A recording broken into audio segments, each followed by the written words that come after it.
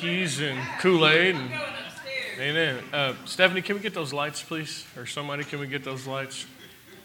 Hallelujah. Thank you so much. We are going to continue down the same path that we started yesterday. Not yesterday, last Sunday. So let's turn to 1 John chapter 5. And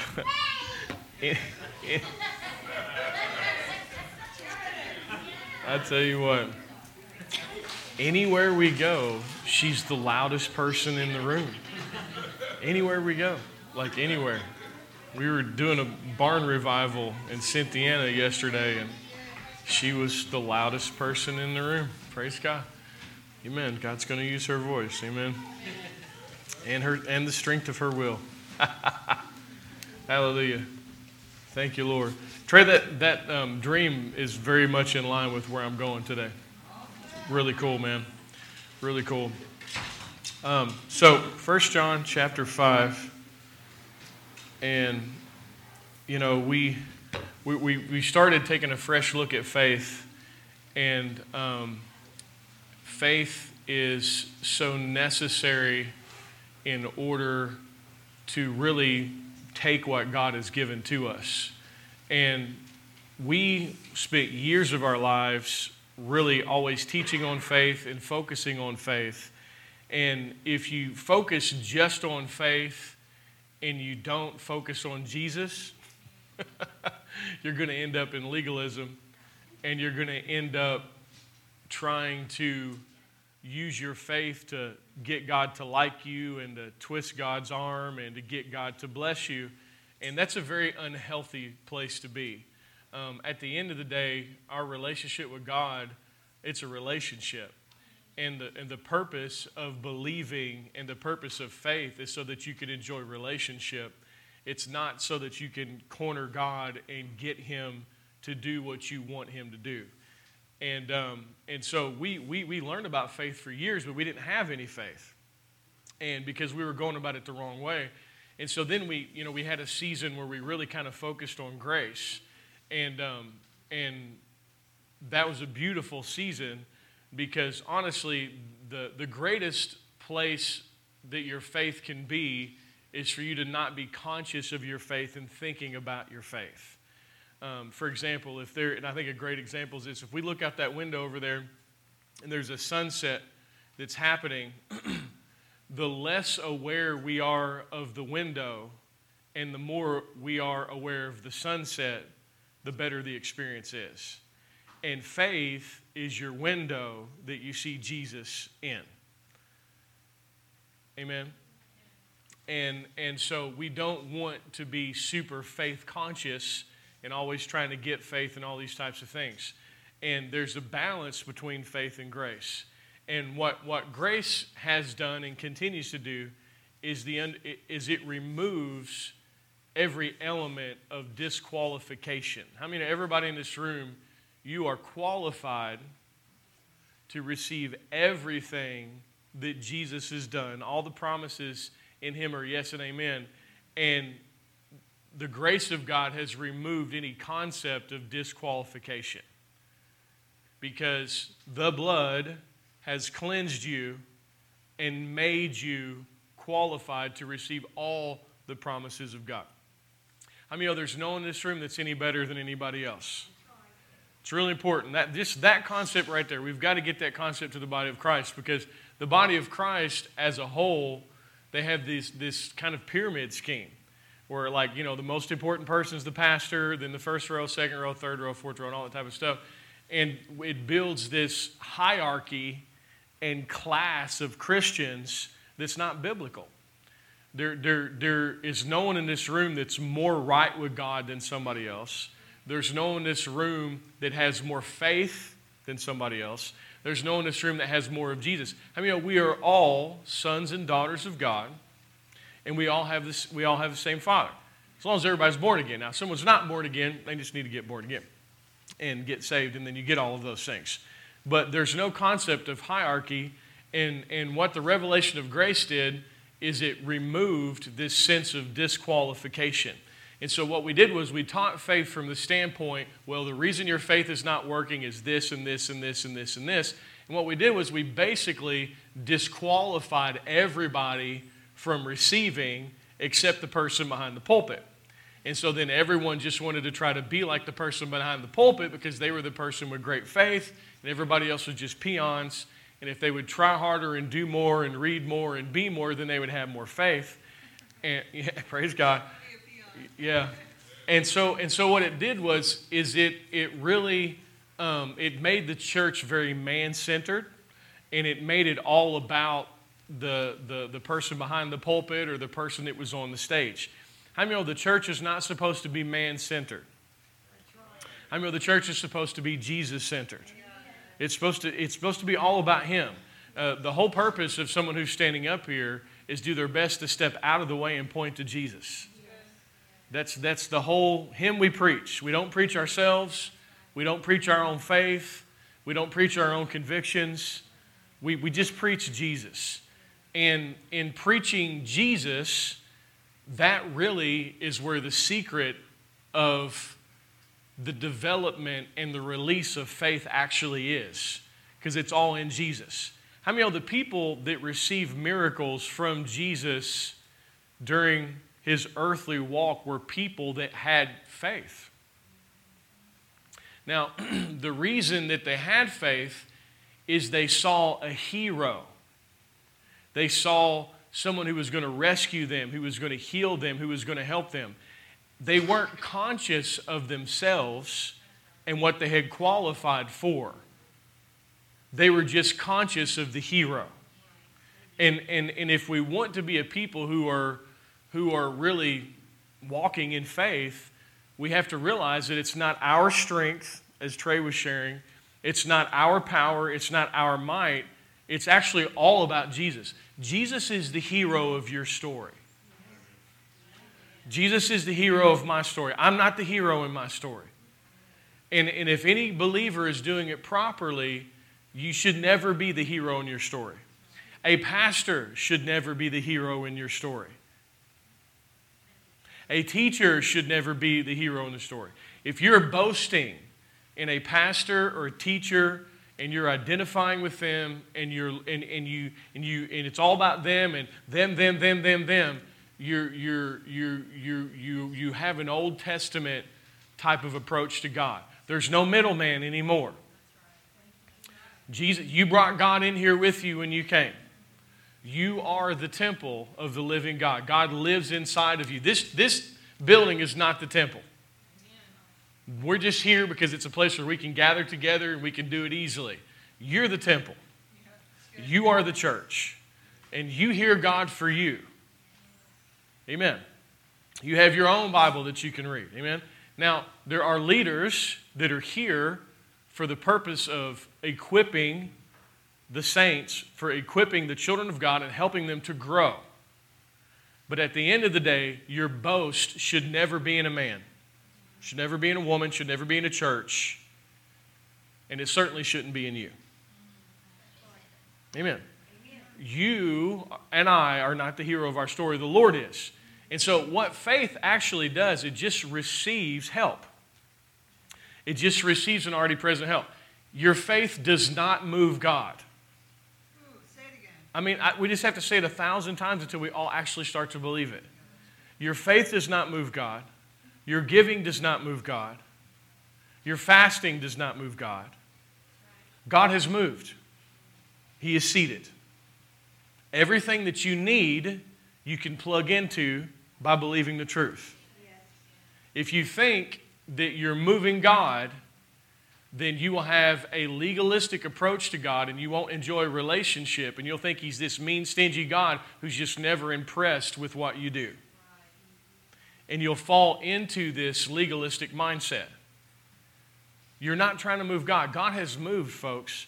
The Father God is sitting down. Jesus is sitting down. The third person of the Trinity, the Holy Spirit, is down here trying to convince us of these truths. The Spirit of God is the teacher. And so your faith simply plugs into an already present power. That's it. And it plugs into power But it doesn't just plug into power. Your faith is a form of trust so that you learn how to trust in the goodness of God in the presence of a storm. Because there are times when your faith will end a storm. And there are times when you will trust God through the storm and you will be different on the other side. And just because there's a storm does not mean you don't have enough faith. It means earth is a fallen world. And this place is on fire. And bad things happen. So don't blame yourself for Adam's mistake. And when a storm is happening, it's not time for the blame game. Because carnal man wants to blame somebody. How many know as soon as the fall of man happened, everybody's trying to blame somebody? Adam's trying to blame God, trying to blame Eve. Everybody's trying to blame. The blame game is pointless. You know where all blame belongs? Actually on the cross. All blame belongs on the cross. Jesus paid the debt for everyone who's ever hurt you and for everyone that you've ever hurt or will hurt. He picked up the tab on the offenses of all mankind. And he was innocent. And he buried it. So, blaming people is not the answer. And blaming yourself is not the answer. Now, by me making these statements, I'm not saying you shouldn't have healthy boundaries. I'm not saying you should trust everybody. Can I get an amen? Just take a walk through Proverbs, you know what I'm saying? It'll tell you who you need to hang out with and who you don't need to hang out. Don't get it twisted. If you're going to unconditionally trust everybody, you will be in a very bad place. You are called to love everyone. You are not called to trust everyone. I mean, there's no place in Scripture where it says trust everybody. You know, Jesus didn't trust everybody. So, anyway, I'm not trying to get off on that, but when you make a blanket statement about blame, you don't want to remove the responsibility for wisdom. Praise God. You have a responsibility to, set boundaries and things of that nature. But when you're going through a storm, it's not time to blame yourself because saying, I don't have enough faith. It's also not time to blame God. It's not God's fault you're going through a storm. Man, blaming God is one of the worst places you can ever be. I have been there. I have blamed God for my childhood. I've blamed God for my church experience. I've blamed God. David blamed God in the Psalms. And it's okay to stay there for a little bit, but at the end of the day, it's not God's fault. Praise God. It's people's fault.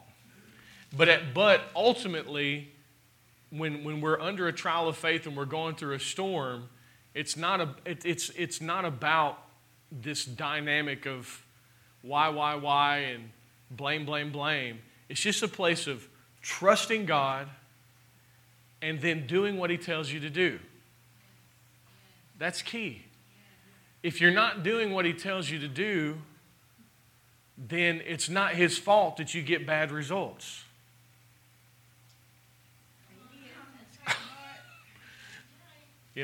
God could be telling you to do something or told you to do something and you didn't do it, and then you're still asking God, what's up? And God may have told you to do something 2 years ago.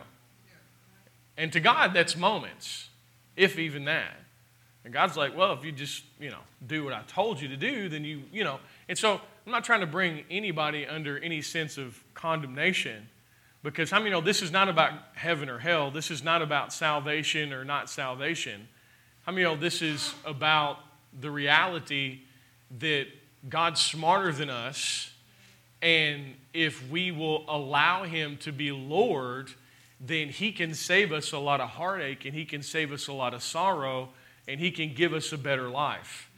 And there are times when we can be in a situation or a storm and a circumstance, and really the reason that's happening is because we just didn't do what God told us to do. And that's not one of them shout me down because I'm preaching goods, but it's reality. But faith and believing is what gives us the ability to overcome. It says in 1 John chapter 4 and verse 1 John chapter 5 and verse 4, it says, whatever is born of God overcomes the world. This is the victory that overcomes the world, our faith. And so we're called to overcome the world. We are not called to be overcome by the world. We are not called to be overcome by sin. We're not called to be overcome by sickness and disease and depression. We're not called to be overcome by these things. Now, there may be times when we are challenged, when we are struggling, when we're getting our butts kicked by something or a circumstance in our life, and everybody here has went through that, and everybody here might even be going through that. So there's no condemnation for it, but understand that God's not called you to live your life getting your butt kicked all the days of your life. And going back to Trey's dream, he was in a struggle while he was in his own strength. But when he released his strength and stepped into God's strength and walked through that door, he was brought into a place of rest. And see, overcoming isn't always the circumstance changing. Sometimes overcoming is the presence of peace in the midst of the storm. You can get so free that this world can't control you and run you and own you. You have a peace that God has given to you that is not contingent upon your circumstances. You can operate in a supernatural peace. You can operate in a supernatural joy. There are things in the kingdom that we can have that help us to overcome. And so I say all of that to say we are called to overcome. We're not called to be overcome. But the avenue that we overcome is trust, is believing, is faith. Amen? And so I'm going to go through a couple places quickly here and to try to get where we're going. Romans chapter 5 and verse 2, and I talked about this just a second ago. It says we access by faith into this grace. And so faith is what plugs into an already present grace. Grace comes in an unmerited fashion. You don't earn it. You don't deserve it. But it doesn't stay like that. Grace becomes God's ability upon our ability. I don't want to walk through life in my own ability. I want God's ability. Can I get an amen on that? Grace is the divine influence upon the heart and the reflection in the life. So when I by faith, by trusting, when I step into grace, I cease from my strength and I enter into God's strength.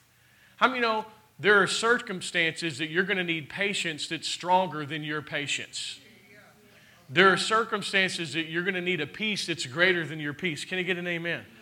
All of these things are available to us, but they happen through believing, through trust, and through accessing this amazing grace, right?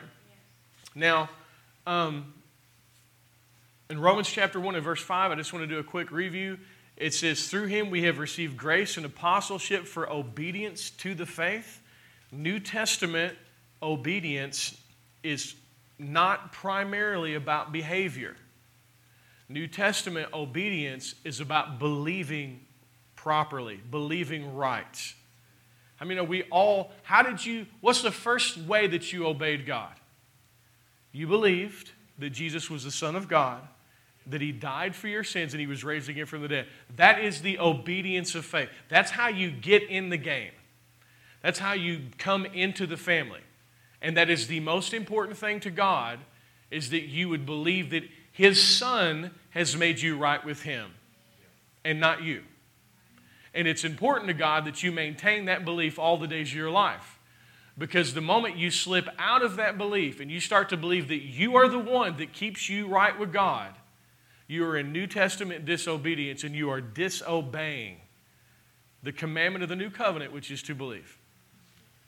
Now, it doesn't mean that God's against you. It doesn't mean that God isn't for you. I mean, God loves you. God's for you. God's united to you. He's never going to remove Himself from you. But you will not enjoy the benefits of having a Father who's all-powerful if you think He's mad at you and holding your sin against you.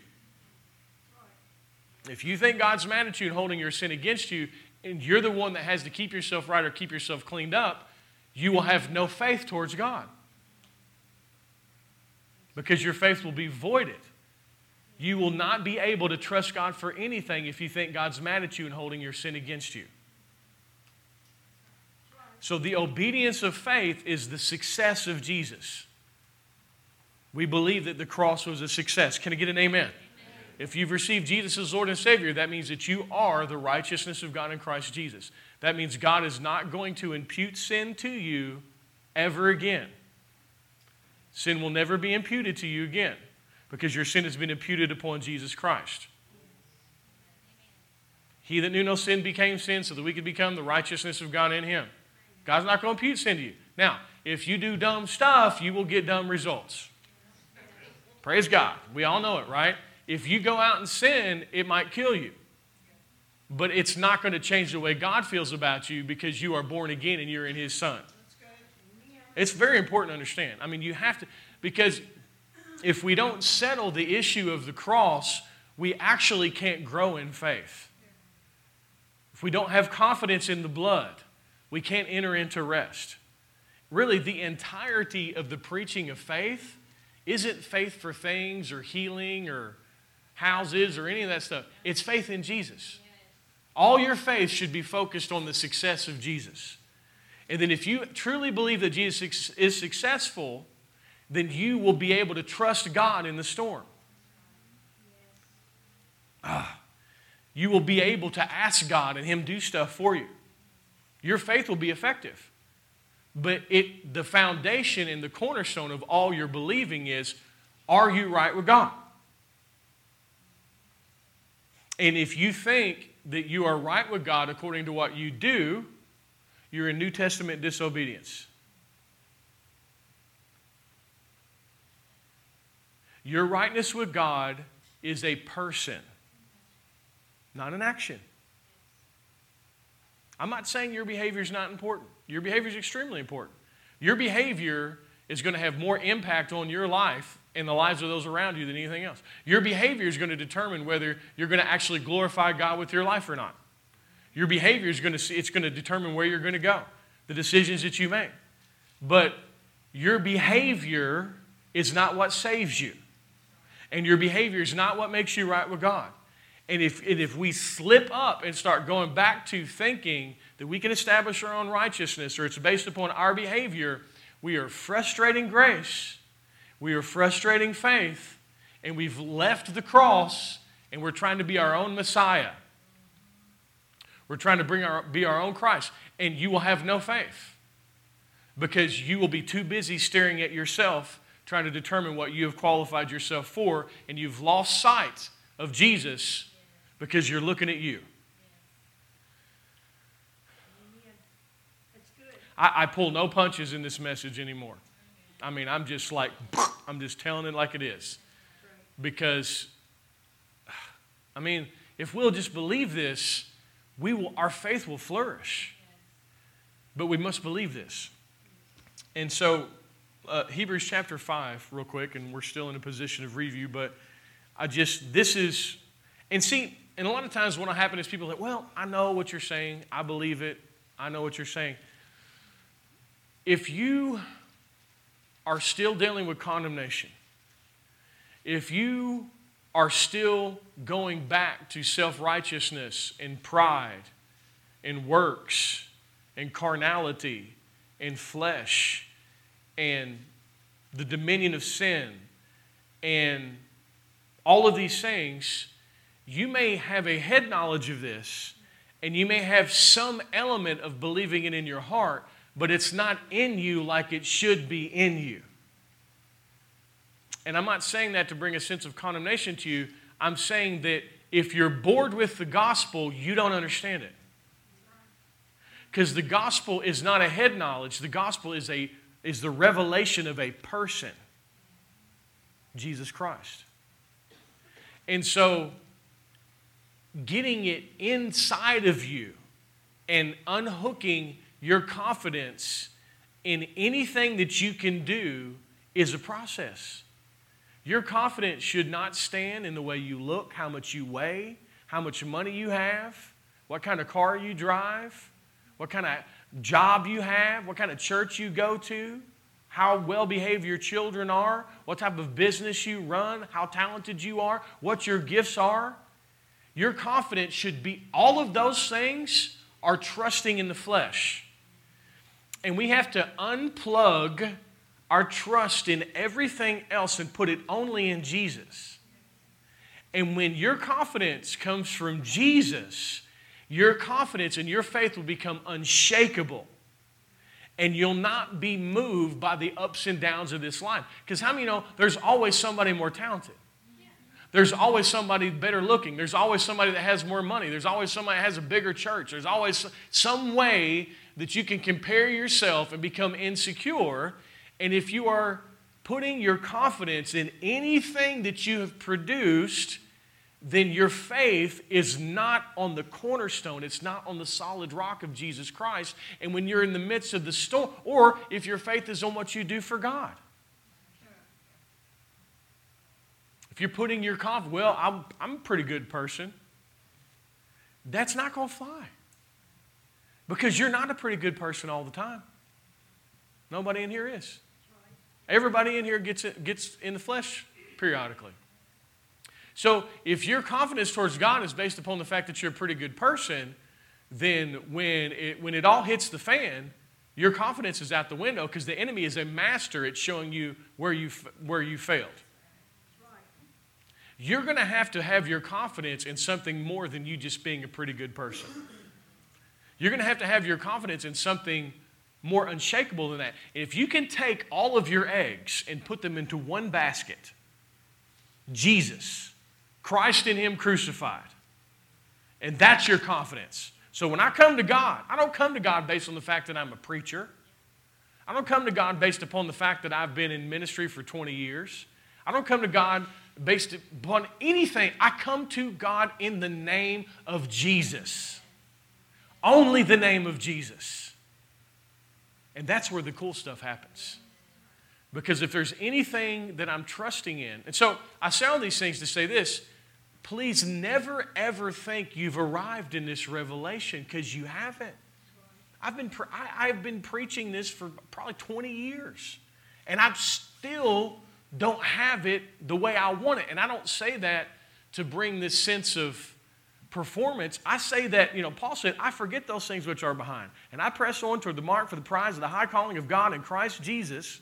And I know that there's greater places in God. That I can be more persuaded that the cross was a success and put my confidence in the blood, not in Jeremiah Johnson. See, a good portion of Christianity, they get you to put your confidence in what you can do. And these are 10 things you need to do to change and 15 things you need to do in this. Christianity is not a self-help class. It's not psychology. We come here to be rescued. It's a rescue. I exchange my weakness for His strength regularly. And the primary way I do it is He is my righteousness. He is my right standing with God. Because the question is never, is God strong enough to handle this situation? Right? The question is God going to do this for you? And if you are looking at whether you have earned it or whether you have deserved it, you are in New Testament disobedience. You are not on trial. It's always the blood that's on trial. Was the blood successful? If the blood was successful, then that means God is going to be faithful to you always. Because His faithfulness towards you is not based upon you. Now, it doesn't mean that your decision making, and there are not going to be ups and downs in your decisions. Once again, if you do dumb stuff, you're going to get dumb results. But how many know that's not God's fault? How many know if you do all the dumb stuff, God is still for you? He's cool like that. I mean, He just is. He's always for you. You can't do enough dumb stuff to revoke the cross on your behalf. The only thing you can do is refuse to be saved, which I believe that's what blasphemy of the Holy Spirit is. Because the Spirit of God comes to convict the world of sin. What's the sin that He comes to convict the world of? Unbelief. God can't save somebody that refuses to be saved. God can't save someone who refuses to allow the Spirit of God to convict them that they need a Savior. But other than that, once you're in, you're in. And He's never going to leave you. He's never going to forsake you. And if we can learn how to put our confidence in Him, then we can flourish and have our faith become so active that we're in a position of overcoming. Hebrews chapter 5 and verse 12, it says, "For though this time you ought to be teachers, you need someone to teach you again the first principles of the oracles of God." That first principles is not an elementary thing. It's not a simple thing. It's the word arche in the Greek, and it means the initial starting point. Figuratively, that which comes first and is chief and is foremost. It has priority. It's the preeminence. I'm talking about the cross. The cross is the most important thing. It's more important than anything else. And it says, "You have come to need milk and not solid food, for everyone who partakes only of milk is unskilled in the word of righteousness." The vast majority of the body of Christ is unskilled in the word of righteousness. They do not know that Jesus is the one that made them right with God. They think it has something to do with something that they've done. There are massive denominations that have built tremendous cathedrals, all based upon what they do to make themselves right with God. But it's not scriptural, and it's actually New Testament disobedience. And I'm not trying to speak disparagingly towards anybody. I'm just bringing out the reality. You do not mature until you get skilled in righteousness. And I'm talking about the righteousness which is of faith. Because as long as the enemy can condemn you out of you having confidence towards God based upon your conduct, he will. He'll always do it. Every time. So it says, "He who partakes only of milk is unskilled in the word of righteousness, for he's a babe. Solid food belongs to those who have full age, who have by reason of use have their senses exercised to discern both good and evil. Therefore, leaving the discussion of the elementary principles," that's the word arche again, once again, the foundational things of Christ, "let us go on to perfection." Listen to this, folks. "Not laying again the foundation," everybody say foundation, "of repentance from dead works and of faith towards God." What does that mean? You don't do anything to make yourself right with God. You just believe. You don't do anything to keep yourself right with God. You just believe. Everything else is built upon that. We must believe that Jesus was enough and that Jesus was successful. Now let's turn to Romans chapter 9. And I want to talk about the offense of this message for just a moment. This is a very offensive message. This is the offense of the cross. They didn't have a problem. A lot of times people don't have a problem with Jesus so much as they have a problem with Jesus as our righteousness. That's the offense. The thing that's so offensive to people is that they can't do good deeds to save themselves. It's offensive to people. It really makes people mad. They get really offended. They don't have any part to play in their salvation but receiving a gift. And it is very offensive to people. Now, it's the best news in the world because God does all of this for you and you just receive it, but it's offensive. In Romans chapter 9 and verse 30, it says, What shall we say then that Gentiles who did not pursue righteousness have attained to righteousness, even the righteousness of faith? But Israel, the Jews, pursuing the law of righteousness, has not attained to the law of righteousness because they did not seek it by faith, but as it were by the works of the law. So us Gentiles became right with God. And the Jews were not right with God once Jesus came. Because the Jews only knew how to be right with God based upon what they did. And then when Jesus came, he let them all know, unless your righteousness exceeds the righteousness of the scribes and Pharisees, you will in no way get into the kingdom of heaven.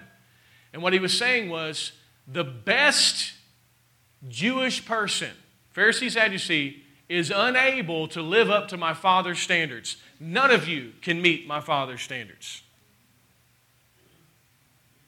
I will meet my Father's standards. And then I will invite everyone into me that wants to come by simply believing in me. And then when you believe in me, you now become the righteousness of God in Christ Jesus. And everybody understand the reason God is so powerful is because He's right. It's the seat of all of His power.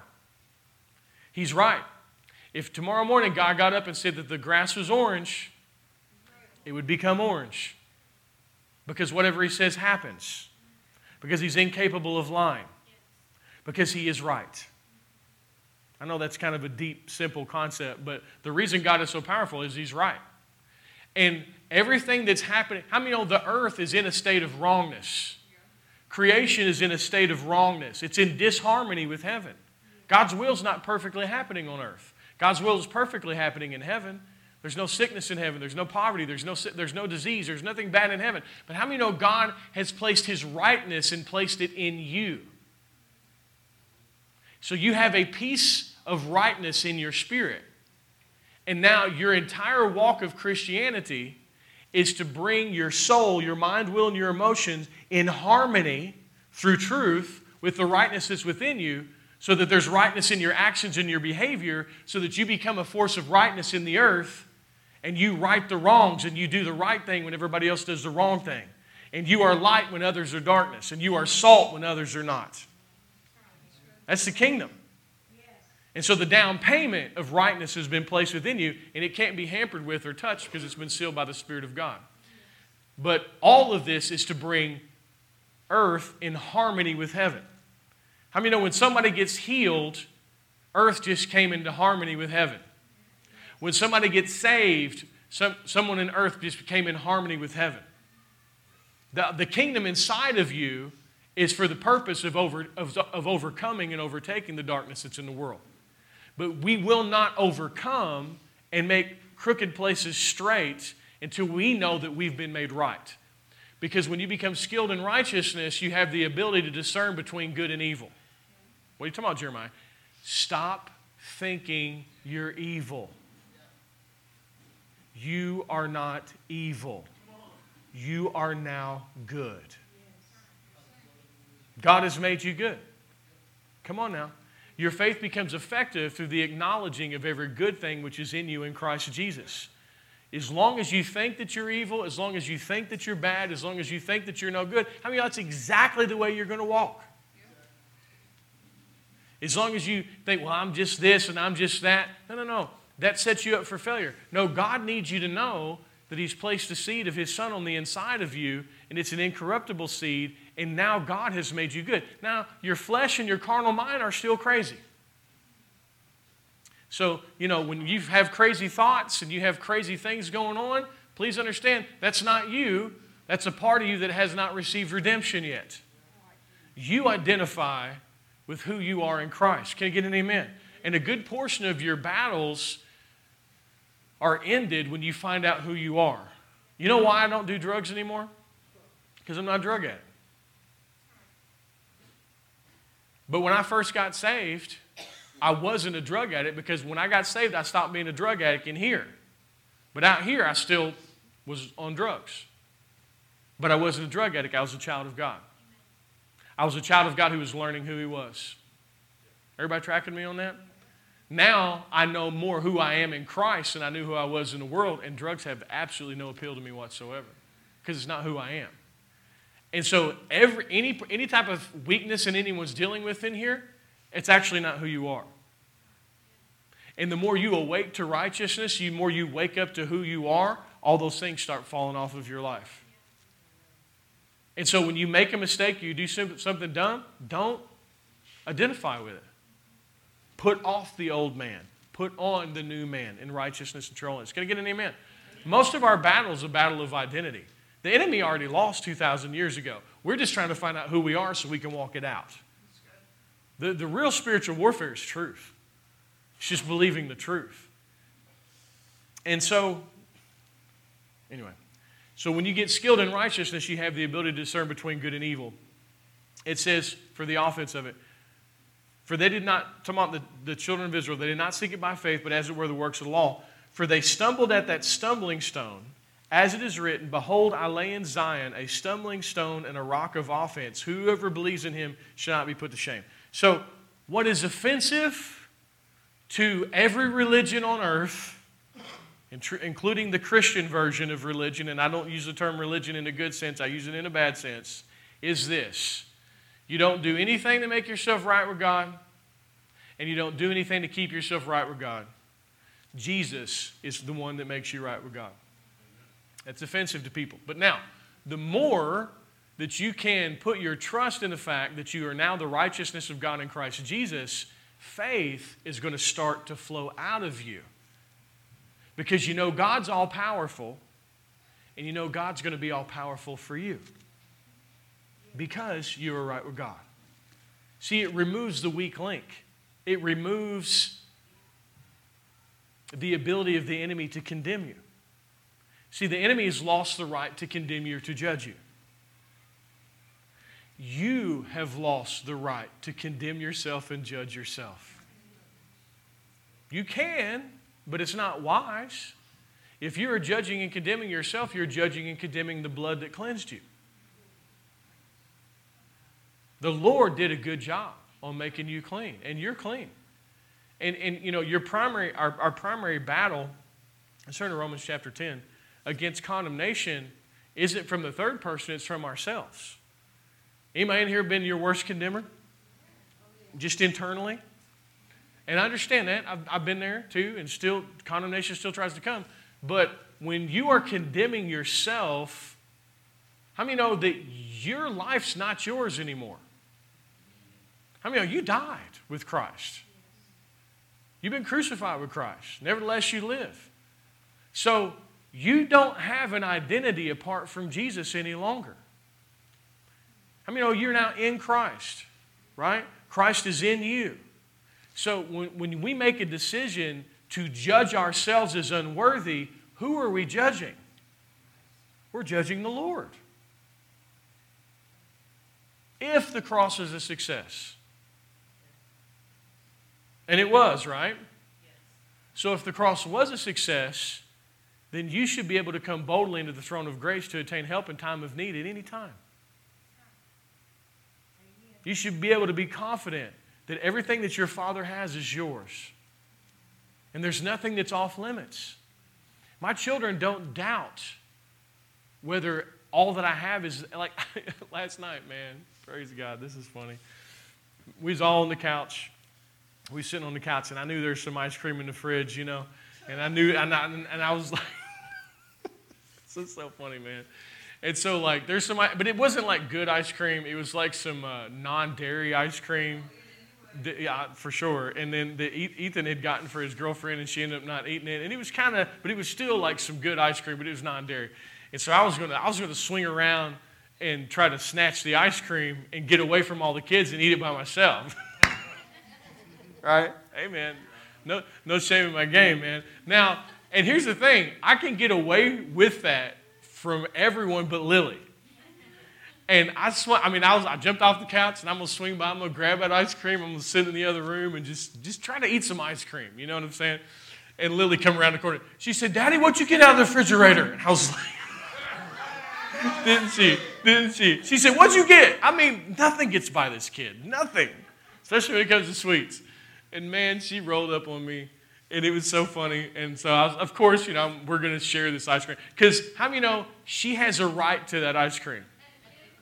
Because she's my kid.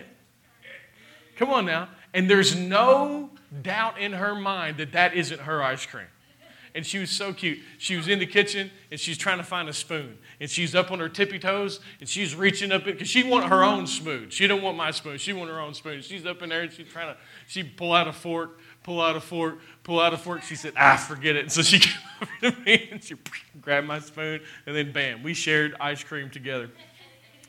But there was never a moment in her mind when she thought she might be unworthy of what was mine. Never crossed her mind that she might not have the value to have what's mine. Why? Because, how many know she's born of me? She's my child, right? Listen, you are God's child.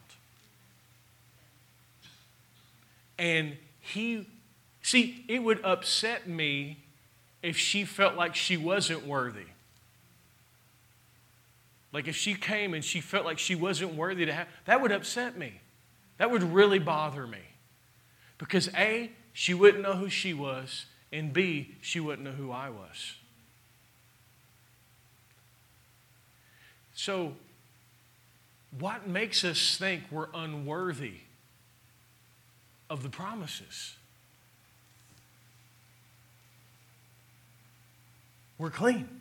Our sin's been taken care of. God celebrates that type of boldness. God wants His kids to be bold about what He's provided. You ever bought somebody something and they didn't use it? And it bugged you? Because you bought them something? Yeah, I mean, y'all have heard me say it many times, but I've bought my mom so many GPSs, and she stays lost. And she won't use it. I bought my mom cell phones. She won't use it. I said, y'all bring your cell phone? Nah, we didn't bring that thing. It was plugged in, you know. Technically challenged. Yeah, it's like, man, if you just, use what I bought you, it'd make your life better. But think about how much God spent on your righteousness.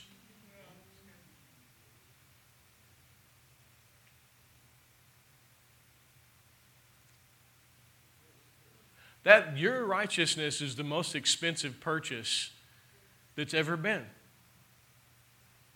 There's never been anything more expensive.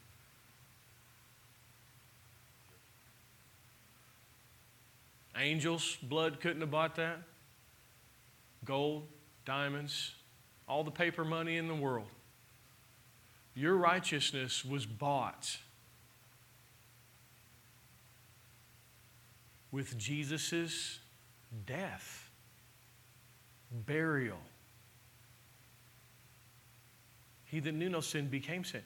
So, wouldn't it be honorable for us to walk and live as though it were a success?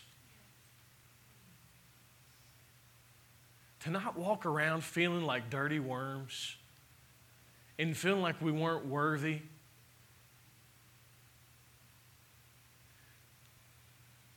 See, eventually we're all going to find out just how right with God we are when we get to heaven. We're all going to find out. There's going to be no white throne judgment for you. You're going to have eternal life. The only people who aren't going to enjoy eternal life with God are those that rejected Jesus, just because God can't save people that refuse to be saved. When you get to heaven, you're going to find out how right with God you actually were while you were on earth. Don't you think it might be cool if we found out early and walked in it and lived as people who God actually loved and who were actually forgiven, who were actually worthy to have all that God promised? So that you'd have the same boldness as my daughter, hunt me down and find my ice cream and snatch my spoon. That delights me, in a sense. I would like to eat my ice cream in peace, but but for her to know and be confident in her worth and her value, God wants that for you. But see, you've had years of teaching that you weren't worthy and you weren't good enough. Most of us are like abused children. Most of us have went through hell in the name of God. Most of you, it's a miracle that you're even in a church today because of all the hell that you've been through. And I don't blame the churches. I don't blame the pastors and the leaders. I blame the devil. He's always trying to create doctrines of devils that cause us to not have confidence in the success of the cross. But so we got to wake up out of this stupor of condemnation and guilt and shame and walk as those that are right with God. You're the righteousness of God in Christ Jesus. the same righteousness that Jesus had has been given to you. I don't want to wait till I die to find that out. I want to find it out on this side. Because on this side, I got enemies. On the next side, I don't have any enemies. And if you want to beat your enemies, you better know that you're right with God. The reason that David could slay Goliath wasn't because he was strong. It's because he knew he had a covenant and Goliath didn't. It's never an issue how big the giant is. It's never an issue how big the problem is. Our God's bigger than everybody. The question is our God for us? And the answer is yes.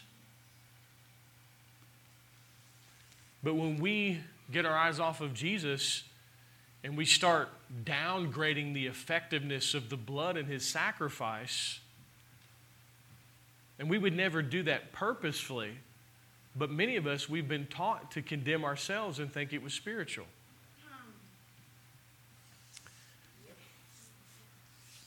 I'm done. We're done with it. We're not doing it anymore. But we got to heal. We got to heal. Just like an abused child has got to heal, we got to heal. We got to find out that our daddy loves us and our daddy wants us and he's for us. And it's going to take some time because you can't see him right now. You know, you got this long distance relationship with God. You can't see the countenance of his face. If you could see Jesus today, physically, you'd find out that his countenance towards you was good and that he loved you and he was accepting towards you. But many of us, we've had years of an angry face painted on a happy Jesus. You know, Jeremiah, Lily knew that you wouldn't reject her because she threw a tantrum earlier that day. Oh, yeah. She knew that she could just come up and not be worried about her behavior or anything. Yeah. She wasn't ever going to be rejected. She knew that. Yep. And I think that's a lot of times we think we're going to be rejected Mm-hmm. because we made a mistake in traffic or, you know, even bigger mistake, and we think, no, I can't come to him. You know, but that's not true. He's so open arms. It's awesome. It's true. And here's the other cool thing about this. Your freedom from the dominion of sin is also in finding out that you're right with God. Like, when you really start to find out that you're right with God, sin starts to lose its hold on your life. It's the most amazing thing in the world. You don't get free from sin through willpower. You don't get free from sin through trying really hard. You get free from sin through waking up to who you are. Because it just becomes less attractive. It's like, I don't want that. You know, it's like it's the coolest thing in the world. So not only is it going to give you confidence when you fail, that God still loves you and is for you, it's actually going to keep you from failing. But when you do fail, that righteousness is never taken from you because it's united to you. Amen? All right, final place we close. I'm finishing in 9 minutes. Romans chapter 10 and in verse 1. It says, "Brethren, my heart's desire and prayer to God for Israel is that they might be saved. For I bear them witness they have a zeal for God, but not according to knowledge." Good portion of the body of Christ is like that. "For they being ignorant of God's righteousness, of God's right standing, and seeking to establish their own righteousness, have not submitted to the righteousness of God."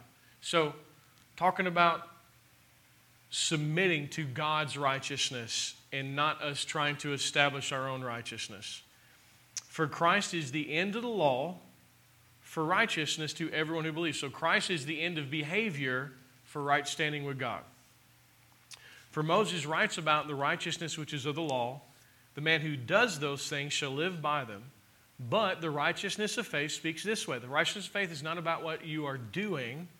The righteousness of faith is about what you are believing, who you are believing in. "Do not say in your heart, who shall ascend to heaven?" That is to bring Christ down from above. "Or who shall descend into the abyss?" That is to bring Christ up from the dead. It's not about what you do. What does it say? The word is near you, in your mouth, and in your heart. That is the word of faith which we preach. That if you will confess with your mouth the Lord Jesus and believe in your heart that God raised him from the dead, you will be saved. I mean, that's real clear, right? Yeah.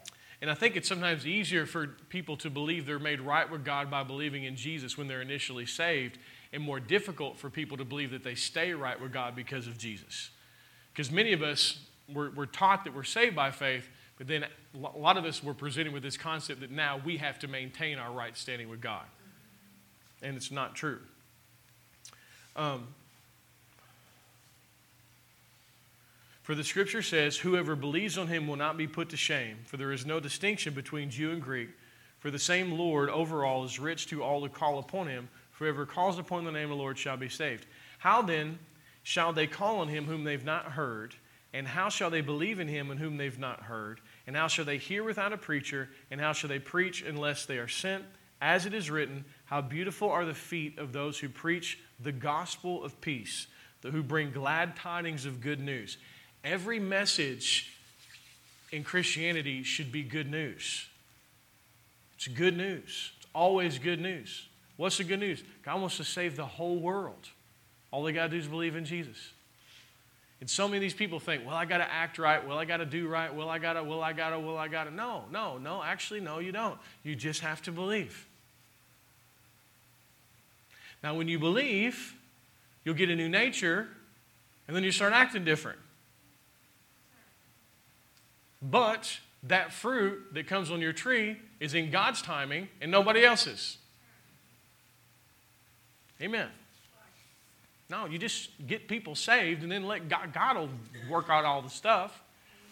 Anyway, and it says, how beautiful are the feet of those who preach the gospel of peace, who bring glad tidings of good things, but they have not all obeyed the gospel. For Isaiah says, Lord, who has believed our report? What does it mean to not obey the gospel? What is it? Not have faith, not believe. To not obey the gospel means to believe that you can make yourself right with God with what you do, or make yourself right with God, or keep yourself right with God with what you do. So once again, that's New Testament disobedience to think that you can establish your own righteousness. And you may say, Jeremiah, why is this so important? Why is this so important? Why is this so important? Because this is where all faith comes from. If you want to have great faith, believe the cross is a success. Because when you go to this next verse, it tells you how to have faith. So then faith comes by hearing, and hearing by the word. It says of God. It's not God. It's not theos. That's Christos. Faith comes by hearing, and hearing by the word about Jesus. Faith comes by hearing about Jesus. Study it out. Don't take my word for it. It's not theos. It's Christos. Faith comes by hearing, and hearing the word of Christ. The message of, how many know Jesus is the author and finisher of your faith? Why can you have faith? Because Jesus has made you right with God.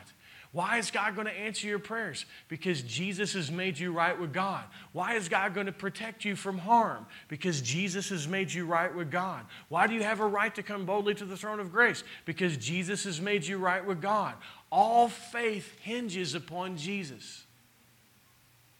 Faith comes by hearing, and hearing by the word of Christ. So the gospel doesn't just save the lost. The gospel causes faith to arise in those that are already saved. Last place, Romans 1:16. I got 3 minutes. I'm trying to honor time. I know if it's a Holy Ghost blowout and God's moving, we don't have a timer. But if not, I'm going to honor your time, and we're going to make a deposit in you, and you're going to have a great week. And I'm going to read this to you out of the Amplified. Talking about the gospel. I won't read to you out of the Amplified yet. I'll read it to you out of the New King James first. Romans 1:16. For I'm not ashamed of the gospel of Christ, for it is the power of God to salvation for everyone who believes, for the Jew first and also for the Greek. For in it, in the gospel, the righteousness of God is revealed. How many know this morning we've been revealing Jesus as your righteousness? We've been circling Jesus around, showing you Jesus, showing you how beautiful. How many know we had moments this morning where we were having those moments of fellowship with Him and His greatness? We you know what I'm saying? Like we had some moments where everything was real plain. And I love those moments because only the Spirit of God can create those moments. We have moments of emotion. We start realizing the price that God paid for us and maybe how we haven't walked in the fullness of what God paid for us. But as I preach the gospel, I'm not revealing me and my behavior as your right. How many know there are preachers that preach themselves? They do. I do this. I give this. I fast. I. If you are hearing a preacher just talk about themselves, you're not hearing the gospel. Him we preach. If I get up here and I'm preaching myself, it'll bring everybody in this room low. Because everybody think, well, I'm not like Jeremiah. Well, I'm not. And how many know preachers that preach themselves are not fully telling the truth? Because there ain't no preacher that walks on water and is awesome and never makes a mistake. Can I get an amen? It's the truth. You are not called to follow a man or a woman or a preacher or a pastor. You're called to follow Jesus Christ. So I didn't come here to reveal how awesome I was. And I also didn't come here to point out how awesome you were in your own strength. And I also didn't come here to point out our righteousness, which is as filthy rags. If I came up here just preaching the law and just preaching sin and just pointing out what's wrong with you, well, you need to quit sinning. You need to quit doing that. You need to quit doing this. You need to stop cussing. You need to stop stealing. You need to stop thinking lustful thoughts. You need to stop. You need to blah, blah, blah. If that's all I did, nobody's faith would increase. Everyone would become self-conscious and they'd be hardwired for failure. And the only way you can survive that is to become a hypocrite. Because if you're honest, you just quit church. But if you're a good hypocrite, you'll just point out what's wrong with everybody else and feel better about yourself. Oh, gosh, it's true, isn't it? But I didn't come here to reveal our righteousness as filthy rags. I didn't come here to preach me. I came here to preach Jesus. And as I have preached Jesus and revealed Jesus as our righteousness, how many know peace starts to rise up in your heart? Faith starts to rise up on the inside of you. Because your confidence is based in your Savior and not in yourself. For in the gospel, the righteousness of God is revealed from faith to faith, as it is written, the just shall live by faith. Now let me read this to you out of the Amplified because it does a better job with the nuances of the Greek language. Romans 1:17, in the gospel, a righteousness which God ascribes is revealed, both springing from faith and leading to faith. As you hear the gospel preached, as you see Jesus as your righteousness, faith will rise up in you, trust will rise up in you, confidence will rise up in you, and you'll have the ability to believe that God's going to be faithful to you because you're right with Him. Revealed through the way of faith that arouses to more faith. See, and we're going to get into this later, but how many know that Moses spoke to the rock? Actually, he never did. Moses struck the rock, and the rock poured out water, right? How many know that rock is Jesus? He struck the rock and it poured out water. The second time, God told him to speak, and he didn't. He struck it, and he messed up the typology. And it prevented him from getting into the promised land. Jesus was crucified one time. After that, you just speak. Oh, that's good. I believe that Jesus is the Son of God. I believe that Jesus died for my sins. I believe that Jesus was raised from the dead. I believe that the cross is successful. I believe that I'm the righteousness of God in Christ. The water flows, the faith flows, the grace flows out of Jesus. Jesus, it's Jesus. It's always Jesus. And we're not going to have time to really dig into all of that now.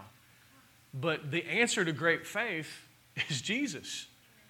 We all just need to be convinced that the cross was a success. And then we'll have confidence in prayer. Then we'll have confidence in ministry. You're not the one that qualifies you. I'm not the one that qualifies me. You know, yesterday we had a rough day yesterday. We were trying to pick up some furniture that was really on sale, and we couldn't get it all, and we had to go back and we had to get it, and then we couldn't get it in the house. We didn't have time, and I was supposed to preach this barn revival in Cynthiana, and Ethan and Stacy were trying to get the couch out the front door. They couldn't get it out the front door. Had a couple of guys doing roofing a house across the street that actually came over and helped them get it out. I got home from picking up the other piece of the furniture, and they had a skill saw out, and they were right in our house, man, trying to get this thing out. And I get back, and it's 30 minutes until I have to leave for this barn revival in Cynthiana. I am sweating, I am frustrated, and I am tired. Right? And we don't even have time to do anything. We finally get the couch out the front door. Me and Ethan take both of the other pieces of furniture. We just throw it in the backyard so nobody steals it. And then I've got to take a shower and head to this revival down here. Now, here's the thing. Was I prepared? No. Was I tired? Yeah. Was I cranky? Was I hungry? Perhaps a bit smelly. But this is what I know. I'm not standing in my righteousness. It's not about me. And you know what? When I got down there and I picked that mic up and I started to preach the gospel, we had a powerhouse meeting. Because it's not about me. You understand that? It's never about us. It's always about Him. Oh. Because when I'm weak, He's strong. When you're weak, He's strong.